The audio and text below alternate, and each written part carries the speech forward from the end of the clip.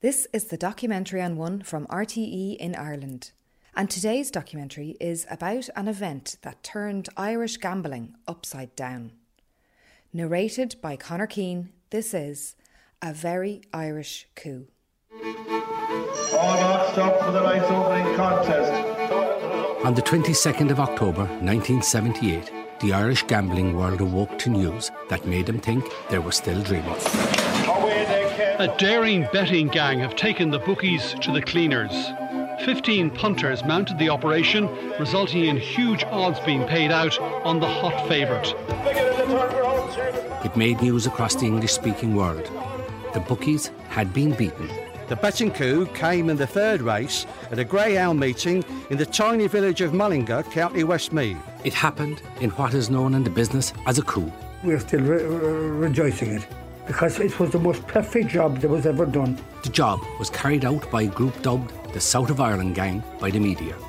A bunch of ordinary punters who had pulled off an extraordinary feat. There was a great buzz after the thing anyway, just like when you try something and you succeed, our decision was right and our judgment was right. So the next part then was to get paid. The bookies were faced with an eye-watering payout of between €2 and €3 million in today's money. Every other loophole, the bookmakers had it closed, and this was the last loophole that was left. They had fallen victim to one of the most audacious coups in the history of betting, that from conception to execution took just 6 days. And it all started with a couple of old friends and a dog called Ballydonnell Sam. Con Murphy had this brilliant greyhound. He was a long-distance greyhound called Ballydonnell Sam. And Con was the main man in this. Like Con was a great character. Con would light up a room when he'd come into it. That's one of the coup's foot soldiers, Danny Brown, a master printer by trade, originally from Abbeyfeale, but now living in Monaleen outside Limerick City. There's a great Irish word that would describe Con, and it's Macanta. Macanta has several meanings. It means modest, gentle, honest, genuine, or childlike. And when I say childlike, I don't mean innocent and acting like a child. It means being young at heart and not taking life too seriously. And that was Con. Con was the man around the doll. But then one of the other people involved, Eric Brown, and I would liken Eric's personality to Con's. Eric wouldn't take life too seriously. The youngest bookie in Ireland, and probably in the world, when he started off, I'd say in the 60s, when Ballybun and Dog Tracks opened. But that was Eric. There was other characters involved in this. All came together in Jack O'Rourke's pub to plan this coup. You had Spike Murphy, Jack O'Rourke, the Lord mess and him, owned the pub, and he was in it. My father, who worked in Jack O'Rourke's bar, Hector was his name. He was Patrick Brown born, but he was never known as anything other than Hector. But my father always liked Con and Eric, you know, and even though my father was far older than the boys, he was still liked them. He didn't take life too seriously. Almost all of those who took part in the daring betting coup at Mullingar Greyhound Track on a wet October Saturday night in 1978 were from Listowel in County Kerry and Abbeyfeale in County Limerick. Two towns just 10 miles apart, connected by road and the River Feel. Many had been friends since childhood. These were people that I went to school with and that we knew from around the town or from Listowel. There's a great bond between Listowel and Abbeyfeale always. I think I know, was it Conor Holan or John B that said that Abbeyfeale and AT should be part of Kerry. That they were, you know, the culture is the same. And that was it, the link between Listowel and Abbeyfeale. You know, so there was great camaraderie between both groups of people. For more than 40 years, the men and women who pulled off the Ballydonnell Sam coup have held their counsel, only disclosing bits and pieces of what happened in a haphazard way. But now they are telling the story, the whole story, for the very first time. So, what was the chink in the bookies' armour that was to expose them to losses of between €2 and €3 million at 2020 prices? Sitting in his kitchen in Abbeyfeale, Tim Spike Murphy, then a part-time bookmaker, explains it was spotted by his late brother, Con Murphy, one Monday night at Limerick Greyhound Track. It was a mere 5 days before the plotters and their accomplices set off by convoy from West Limerick and North Kerry to the track in Mullingar to pull off the coup of a lifetime. One Monday night in the Limerick Track, we were down there, my brother Con, Con Murphy, Connie McMahon and myself. And somebody backed the dog below and he was returned 6-4 or 5-4. In the betting world, when you put money on anything, a horse, a football team, or in this case a dog, a bookie will give you what are known as odds. Odds determine what the bookie promises to pay you if you win. For example, the bookie might offer odds of 10-1. That means if you place a bet of £1 with the bookie on, say, dog number 3, and he wins, you win £10. 10 times the amount you bet, 10-1. If you lose, as most people do, the bookie keeps all your money. 3 in second place, crack on, 6, new product in third. Bookies do not want to lose. They want to hold on to your cash, not give you theirs.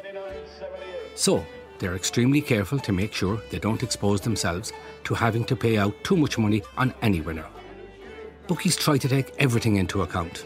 If a horse, a dog, a football team is good or having a good run of form, then they'll have a very good chance of winning, and the bookies will keep their odds very low.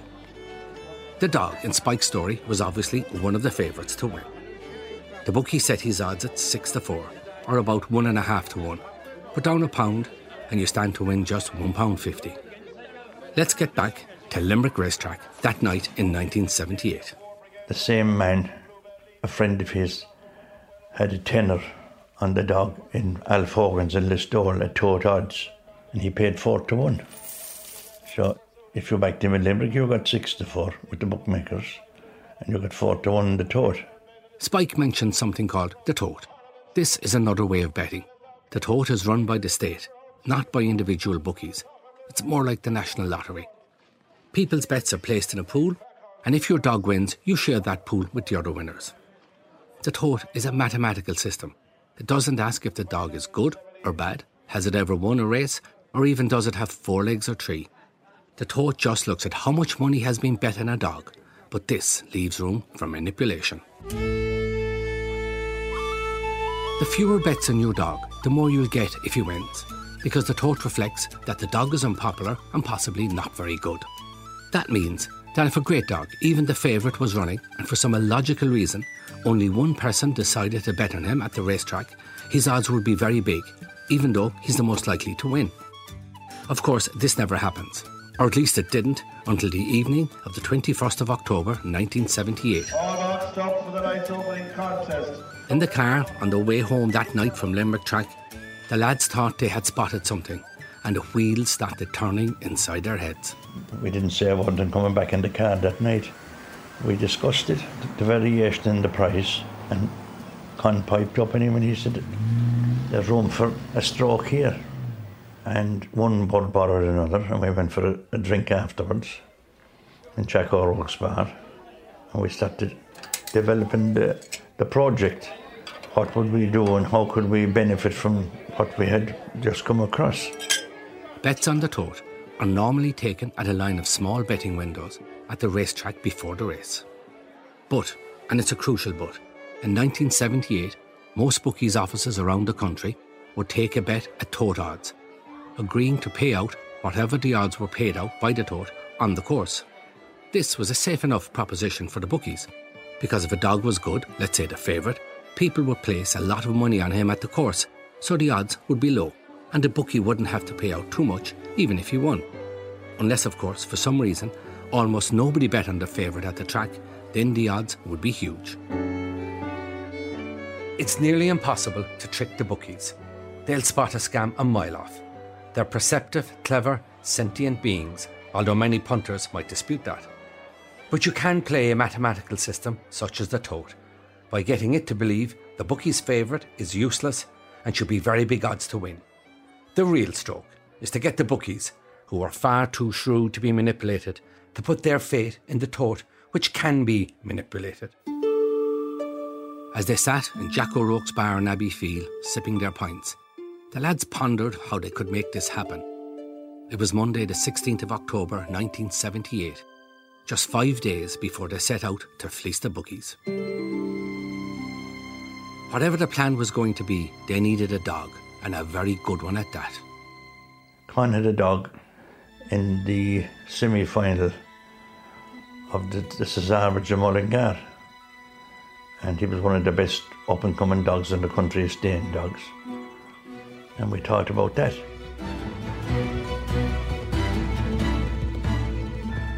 The dog was Ballydonnell Sam, a handsome, slick black greyhound with narrow features, weighing in at between 77 and 78 pounds. He turned out to be one of the finest staying greyhounds of his generation. Ballydonnell Sam was running at a track in Mullingar on the coming Saturday night, the 21st of October. What the plotters wanted to do was to make sure that just one bet went down on their dog on the tote at the racetrack. This would lead to big odds on Ballydonnell Sam, even though he was the hot favourite to win the race. If they could artificially create odds of, say, 500 to 1, any bet that was put down in any bookie at tote odds across the country would have to be paid out at those odds, 500 to 1. £1 here, £2 there, and multiple shops across the country wouldn't be long accumulating a small fortune for the lads behind the coup.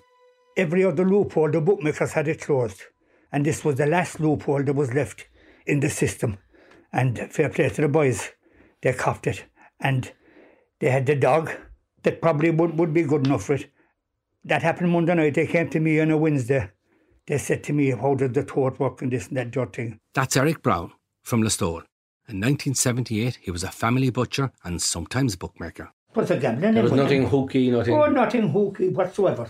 This was the only thing left, and to be a dream to pull it off. For the rest of the group, Eric's knowledge of the system was pure gold dust. But time was of the essence. It was now Wednesday, the 18th of October, leaving just 3 days to pull off one of the greatest coups in the history of Irish betting. When they came to me, they wanted to know how would the tote work. And the first thing I said to them, to go back and case the joint and see how many windows are there. Where was this now? In Mullingar. I said, go back and case the joint. So they went up, and they went up 2 nights and they looked at it, and there was 5 windows there, and there was 4 of them open. But if there was a busy night, then the 5th would open. Then we had to figure out how many people we'd put in that window. So, that was one part of the plan, to one way or another put queues of their own people at the windows of the racetrack on the night of the race to stop bets going down from other punters. The second part was to place bets of up to £2 with bookies around the country to see if they'd give them tote odds. Little did the bookies know, if the plan worked in Mullingar, those odds would be colossal. It was time to test the theory, with little more than 72 hours to go before Ballydonnell Sam entered the traps in Mullingar. What we said, we'd have to do a dry run then, see would they accept the bets, because we had never tried it before. Spike Murphy. So I went to Cork on the Wednesday, and I went around. There was all independent bookmakers that time, like Paddy Powers, and there was no Paddy Powers that time, or Boyle Sports or anything. You had all independents about the place. So I went into about 5 or 6 of them, and I was having £2 win and £2 forecast just to see. I picked 2 shot dogs in Shelburne Park that night, and all the bets were accepted. So we were set then for the project, only to try and develop it, and we spent a week putting it together. And there was no set formula or anything. We sat down at night and we worked it down, and that's how the thing started. The dry run on Wednesday worked. Most bookies accepted bets at tote odds. But then there was the task of somehow unobtrusively blocking 5 tote windows at the track, meaning almost no money being placed on their dog, the favourite Ballydonnell Sam, sending his odds into the stratosphere. Blocking 5 windows at the racetrack and getting their bets down around the country was going to take manpower. It was now the Friday night of the 20th of October 1978, the night before the coup, and a most unlikely troop of 60 volunteers was mustered to do battle with the bookies. Eric Brown. The crew were everyone and anyone. They didn't know the first thing about racing. I just went to them, there's a job coming on. They didn't know if it was a boxing match or what it was, but I said there's a bit of a coup coming on. They were mad for it. They didn't want to know. And I said, I don't know myself, which was a lie. I knew all right. So there was solicitors there. There was teachers there. There was a couple of inseminators there. There was health inspectors. There was dolers. There was every make and breed that you could think of. All mad to go, and they were all mad for going because it was a bit of fun. Danny Brown, then living in South County Dublin, only got wind of the caper with a little more than 24 hours to go. The first I knew about this was I got a phone call at work in Tala on the Friday in October 78 from Spike, Tim Murphy. And he asked me, was I doing anything on the following day, on the Saturday? And I said I was working. Spike straight away said, don't worry about that, boss. We'll fix up all expenses. So I asked him then, I said, what's involved, Spike? He said, no, I'll fill you in that tomorrow. There's no need to go into that now, he said. So that was typical Spike, of course. I partly guessed that there's something to do with dogs or something. So anyway, next morning, Spike arrived out of our house in Ballantyre, and we weren't long in this house. We would have to buy a new house in Ballantyre. And Joseph and myself, my wife, were in the sitting room when Spike arrived in anyway. And we had a black and white television in the corner. And the first thing Spike said to Josephine was, Joe, you'll have a colour TV there Monday morning. Right? Joe, to be honest, at that stage got a bit worried, but knowing Spike and ourselves what we could be up to. So that was the start of it for me. In 1978, there were no mobile phones, no internet, no gambling apps or online betting. Nobody in the betting world would have believed that this group of seemingly inoffensive punters could execute a task of this scale and beat the system. Over a pint in John B's bar, Spike recalls the Saturday morning of the coup, just hours before Ballydonnell Sam was due to race in Mullingar. Well, I started off in Dublin. I went to Dublin that morning. I left Abbeyfield around 5 o'clock and I drove to Dublin. I had worked in Dublin for 6 years. I didn't know where the churches were, but I knew where all the betting shops were. And I knew Dublin like the back of my hand. For the coup to work, the crew had to place several £100 in small wagers of less than £2 with bookmakers around the country, so as not to draw any attention to the amount of money being placed on Ballydonnell Sam. This part of the plan was to be executed on the morning of the race, with just hours to go before the off. Anyway, it was decided that we would start in Greystone, the south side. Danny Brown. And work our way into O'Connell Street. And if possible, hit a bit of the north side. But a lot of betting offices between Greystones and O'Connell Street. So we started off as soon as the betting office opened, I think around 9:30 or 10 o'clock, whatever it was. Spike Murphy inveigled his first cousin, Breda Lane, to take part. Based in Dublin and working for the City Council, Breda was signed up to drive Spike around Dublin on the morning of the race as he placed his bets with Danny Brown as his lookout. It was not to be her only involvement in the coup. I was driving, Spike and Danny said, drop me at this betting shop, we're going in to have a bet.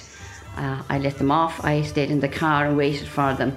And we went we started in Greystones, we went into Bray and we came through Dunleary all the way into O'Connell Street, stopping off at betting shops that I was told where to stop and where to pull out again, and off we went again. And that went on for most of the day. My job was to Spike would place the bet in the betting shop, and he would write down £2 win on Ballydonnell Sam, £2 win on this dog that was going in Shelburne Park, and £1 double. And the reason the Shelburne Park dog was put in was not to draw too much attention to Ballydonnell Sam. But the main thing on that docket had to be that he wrote on it tote odds. And if the bookmaker accepted that, he could see tote odds. That was all right. But my job was to look around the betting shop, because in that time there weren't any screens around the betting shop. There were these notices up about the bookmaker's rules. And I was to check all those and to see if there was anything regarding tote odds on them, or that you'd be prohibited from backing at tote odds, anything like that. With Danny and Spike covering off the East Coast, other teams were dispatched across the country. A group set out from Abbeyfield and went on through Newmarket and Kanturk and into Cork and did all betting shops along there. There was another group that went down by Waterford into Dungarvan and up part of Wexford. Then there was a group that went up by Limerick, Ennis, up to Galway. And then there was a further group that did up around Mayo, Monaghan and across the border counties. So the country was well covered. As that Saturday unfolded, the money went down quietly on Ballydonnell Sam, all over the country. The majority of bookies accepted the bets, promising to pay whatever the tote odds were on the course that night.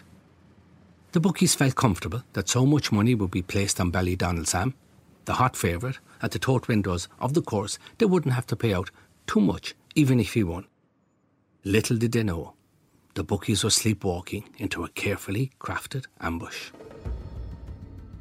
Although the group were tough, they weren't entirely heartless, and one even tipped off a friendly bookmaker. Just before I left that day in, Eric Brown. There was a bookmaker, a friend of mine, Listowel Oliver Broderick, and I went down to him and I says, whatever you do, don't take no bets today at tote odds at any track. And he says, why not, but don't do it. So there was a man staying below in his house in William Street, Paddy Daly from Lixna, and I said to Paddy, when Alf Hogan's office just about to close this evening, go in and wrote out a bet, have £20 win on Ballydonaldsam at tote odds.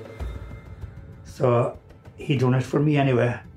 And the following day when I went down there and I got Liam Healy, the photographer, I got him to go down and take photographs of the limits in the shop in case they changed the limits because shops were closed that time of a Sunday. Liam went down and took them anyway and there had no limits at tote odds, so I know I was right. I had 20 grand anyway for myself. Back in the car in Dublin, Danny and Spike had their bets placed with the aid of their unsuspecting driver, Breda Lane. It was time to get to the track in Mullingar. And then I was told I was driving them to Mullingar. I knew where the dog was running there that night, so I thought we were just going down to see the dog running. Had no details at all because the details were very sketchy and I was asked not to ask any questions. All boxed up for the night's opening contest. The teams converged on Mullingar Dog Track less than an hour before the race. Ballydonaldsam was presented for the pre-race weigh-in by trainer Francis Murray's handlers, totally unaware of the betting coup that was underway. All eyes were on those crucial 5 tote windows at the track. If they could be taken out of action for the 13-minute interval between races, the coup plotters were in for a substantial payday. Eric and Con, part-time bookies themselves, managed the operation. Eric and Con and 2 bookmakers. They were fairly sharp men and knew how to... They were good judges of dogs and horses, but they were better judges of human beings, I think. You know.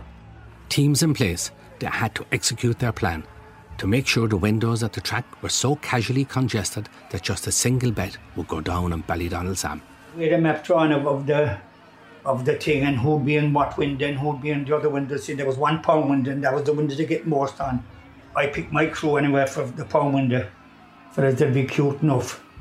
And for us that knew nothing about betting, then I put them on the other windows. I just told them to go up and back every dog in the race bar, we'll say number 5. Don't back number 5. But we gave them the money then. And we gave them the brown 5s and the blue 10s and the red £20 notes. And if any fella had given a £20 note, if he got the change back, he put out another tenner. Then after he never used the change he got, he said it was for a different person. So we brought their hats going to get change. And there I know the change finishing up. It couldn't have been smoother. There was a pal of mine, Bob Sullivan, Jack O'Rourke, I must have him.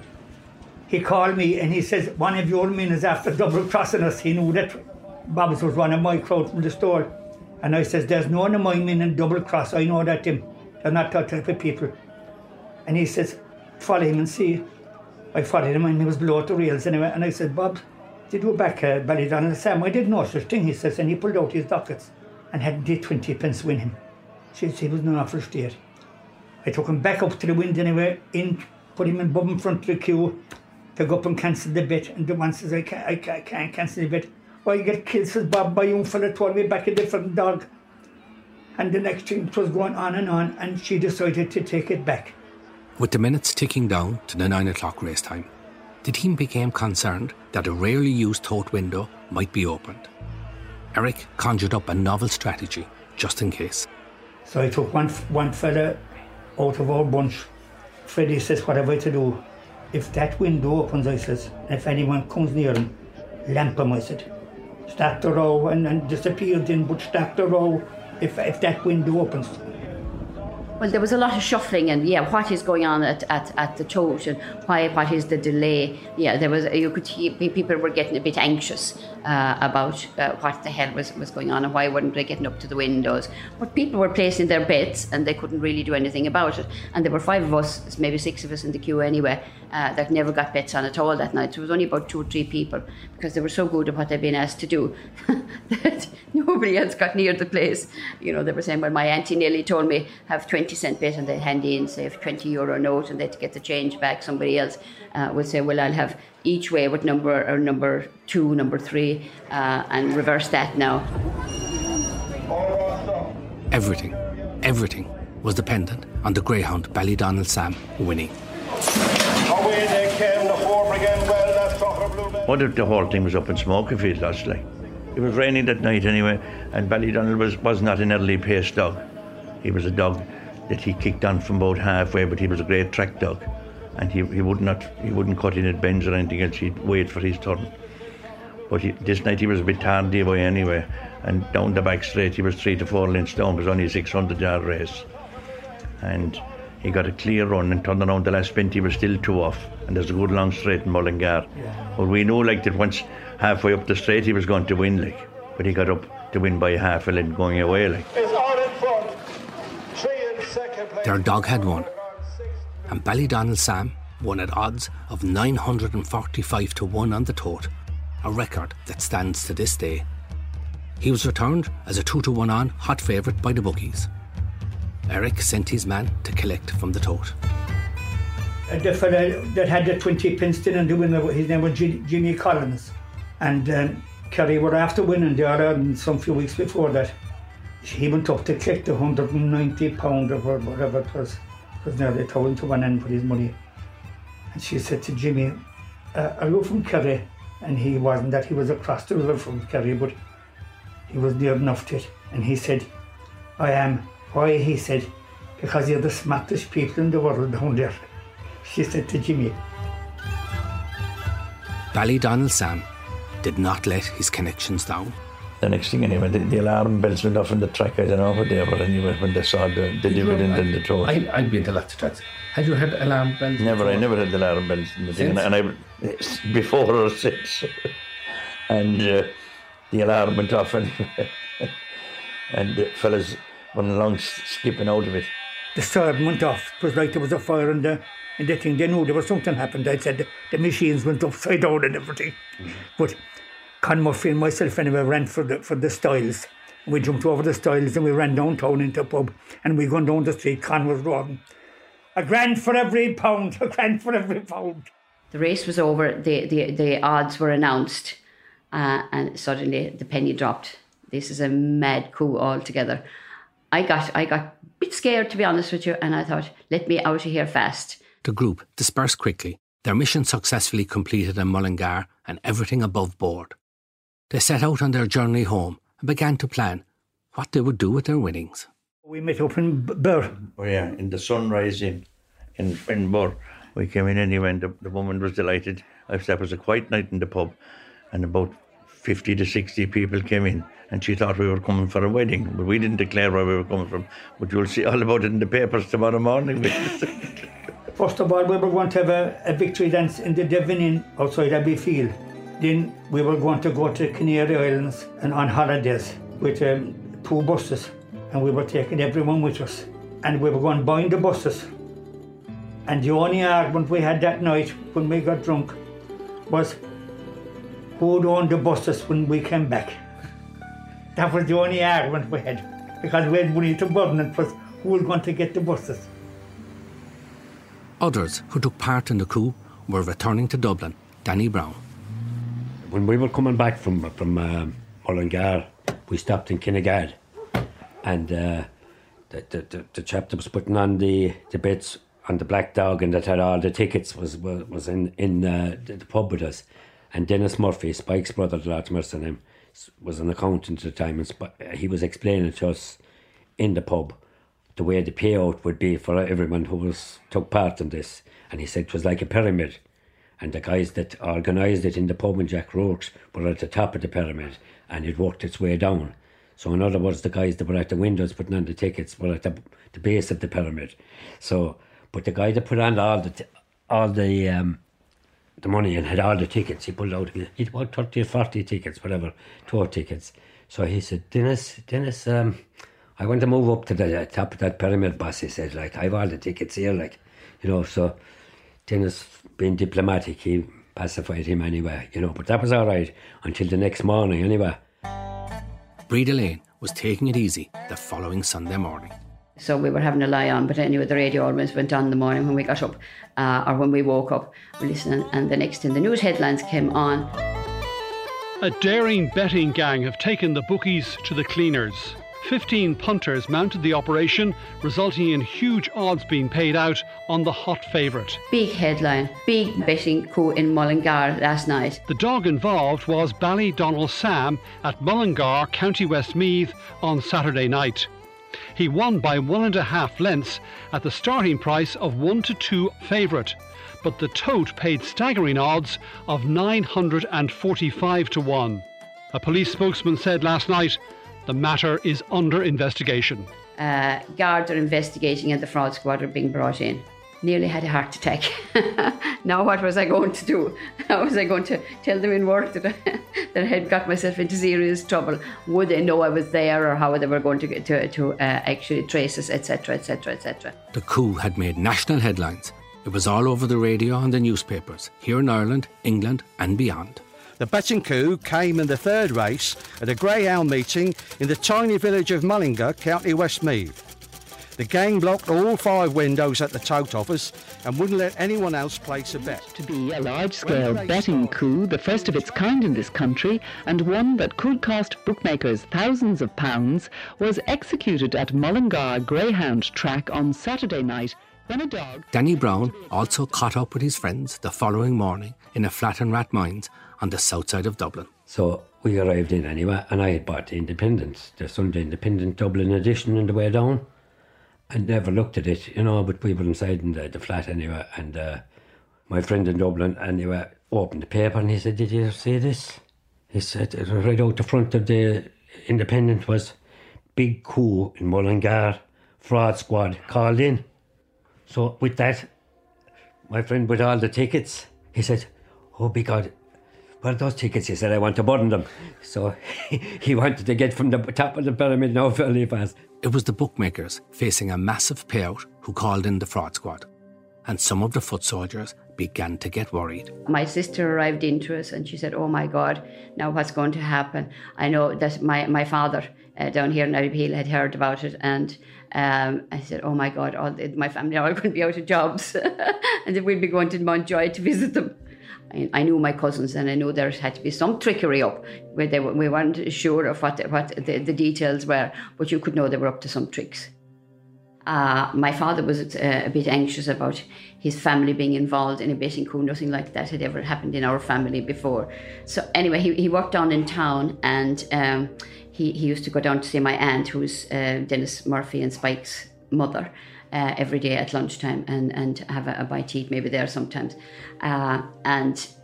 Anyway, she was very, very worried about her boys being involved in this betting coup and what might happen to them. Were they going to end up in Mountjoy? Were they all going to be in court? The Gardaí did carry out a thorough investigation. Garda Inspector Martha McCarthy, now retired, was one of the investigating officers. I was a detective Garda stationed at Listowel at the time, which would have been around November 1978 or thereabouts. I can recall that I got a request from the Gardaí in Mullingar via the usual Garda channels down that with a number of named local people that may or may not know something about this alleged incident involving the dog at the track in Mullingar, and asked me would I interview them. On memory now, there would have been about four people or thereabouts that were there, and I saw all 4, including one well-known local man, Eric Brown, and a colourful character locally, and nice man. And Eric gave me his version of events that took place there, as did two of the others. And I compiled all that into a Garda report, and I submitted that to back up again via the usual route, and that landed with the guards in Mullingar. They, in turn, pieced together their end of it from the complaints made by the bookies to them. And that went to the DPP as far as I know, although I got no direct communication from the DPP. But as I understood it, in any event, wherever it went, it would have gone, somebody would have given the direction to it. Normally it would be the DPP. And there was no prosecution arising out of the complaint that was made. In your opinion, do you think, was there a case to answer, or did they just play the system? Well, my memory of it at the time was that I would have suspected maybe there was a bit of roguery involved, but a bit of roguery now is far removed from a criminal offence. And I did with a lot of fraud investigations at the time, and this wouldn't be in the ballpark. But there would have been a little bit of roguery involved here and there. But however, there was no criminal offence, in my opinion. Now, it was time for the conspirators to collect. The bookmakers who called in the fraud squad did not want to pay out. The money involved was just too big. What would happen when the coup members went to collect their winnings? Spike, who placed a lot of the bets, was first on the road. I went to Dublin anyway, and I started off in Dunleary, and I was refused payment, and I went to Blackrock and I was refused payment. It was to be the same all over the country. The bookies refused to pay up, with a few notable exceptions. One Cork firm, I'll give them 10 out of 10 anyway. John and Mahany's, they paid the full amount anyway, the 100 to 1, which was their limit. And we had about £6 on with them, and they paid us the 600 quid. The failure to get paid had ramifications for the foot soldiers too. The coup is over. Mm-hmm. Getting paid. Yeah. Were you disappointed? What were you promised anyway? I was promised that obviously there'd be something in it for me, because here I am driving around Dublin and petrol was scarce and expensive at the time, and then to drive down to Mullingar and drive back, and I was I would be doing nicely out of it. Maybe I might get a new television, as I say. I'd certainly get my expenses for the day. But time went on, and I never even got my petrol money, unfortunately. At the end of the day, a few bookies coughed up, bringing their takings to just £1,200, a far cry from the £400,000 to £600,000 they expected. But it was still enough to cover their outlay. But would there have been an investigation if Ballydonald Sam had lost? There's an old rule with the bookmakers, thou shalt not win. The only mistake we made is we hadn't the money to go to the High Court. If we went to the High Court, there's no judge in the world that'll go against us, because we done nothing wrong. The trainer didn't know anything about it. The dog didn't know anything about it. The fellas going up backing him didn't know anything about it, but a few of us. We stopped no one going into the thing. People couldn't get in because we were still putting on bets. There was nothing in the world wrong. It was the most perfect job that was ever pulled off. It was perfect. In 2020, betting is a global business, dominated by mega companies quoted on the world stock exchanges, with yottabytes of data scientists, and teams of risk managers.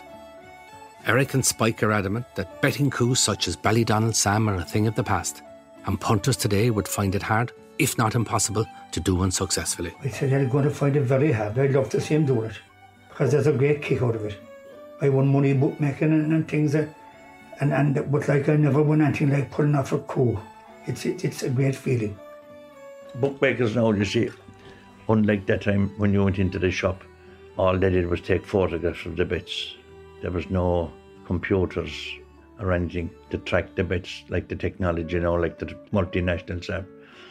Because they can track a bet now in a split second and see the liability coming up and see a trend building in their head offices. The fellas paid to track these, so you wouldn't be able to do that at all now. Spike, Eric and the boys came back at the bookies, but they are slow to talk about the coups they got paid for. Did you have revenge on the bookies at any stage? We did, yeah, but I can't tell you why, for for other reasons. We got him back, all right, but like in a small way. This was on. All the loopholes were closed. That was the last loophole that was left in the bookmaking part of it, you know. But we got him back once or twice after, but in a small way. Would you have taken much off him? I'd say a couple of $100,000. That wasn't a small way. The masterminds behind the Ballydonnell Sam coup might not have been paid, but it gave them immense satisfaction that they executed the coup to perfection. Eric Brown explains just what it meant to them. What was the greatest feeling in the world? It was like having sex or Kerry getting a goal in the last minute of an All-Ireland to win the All-Ireland. It was as good as that.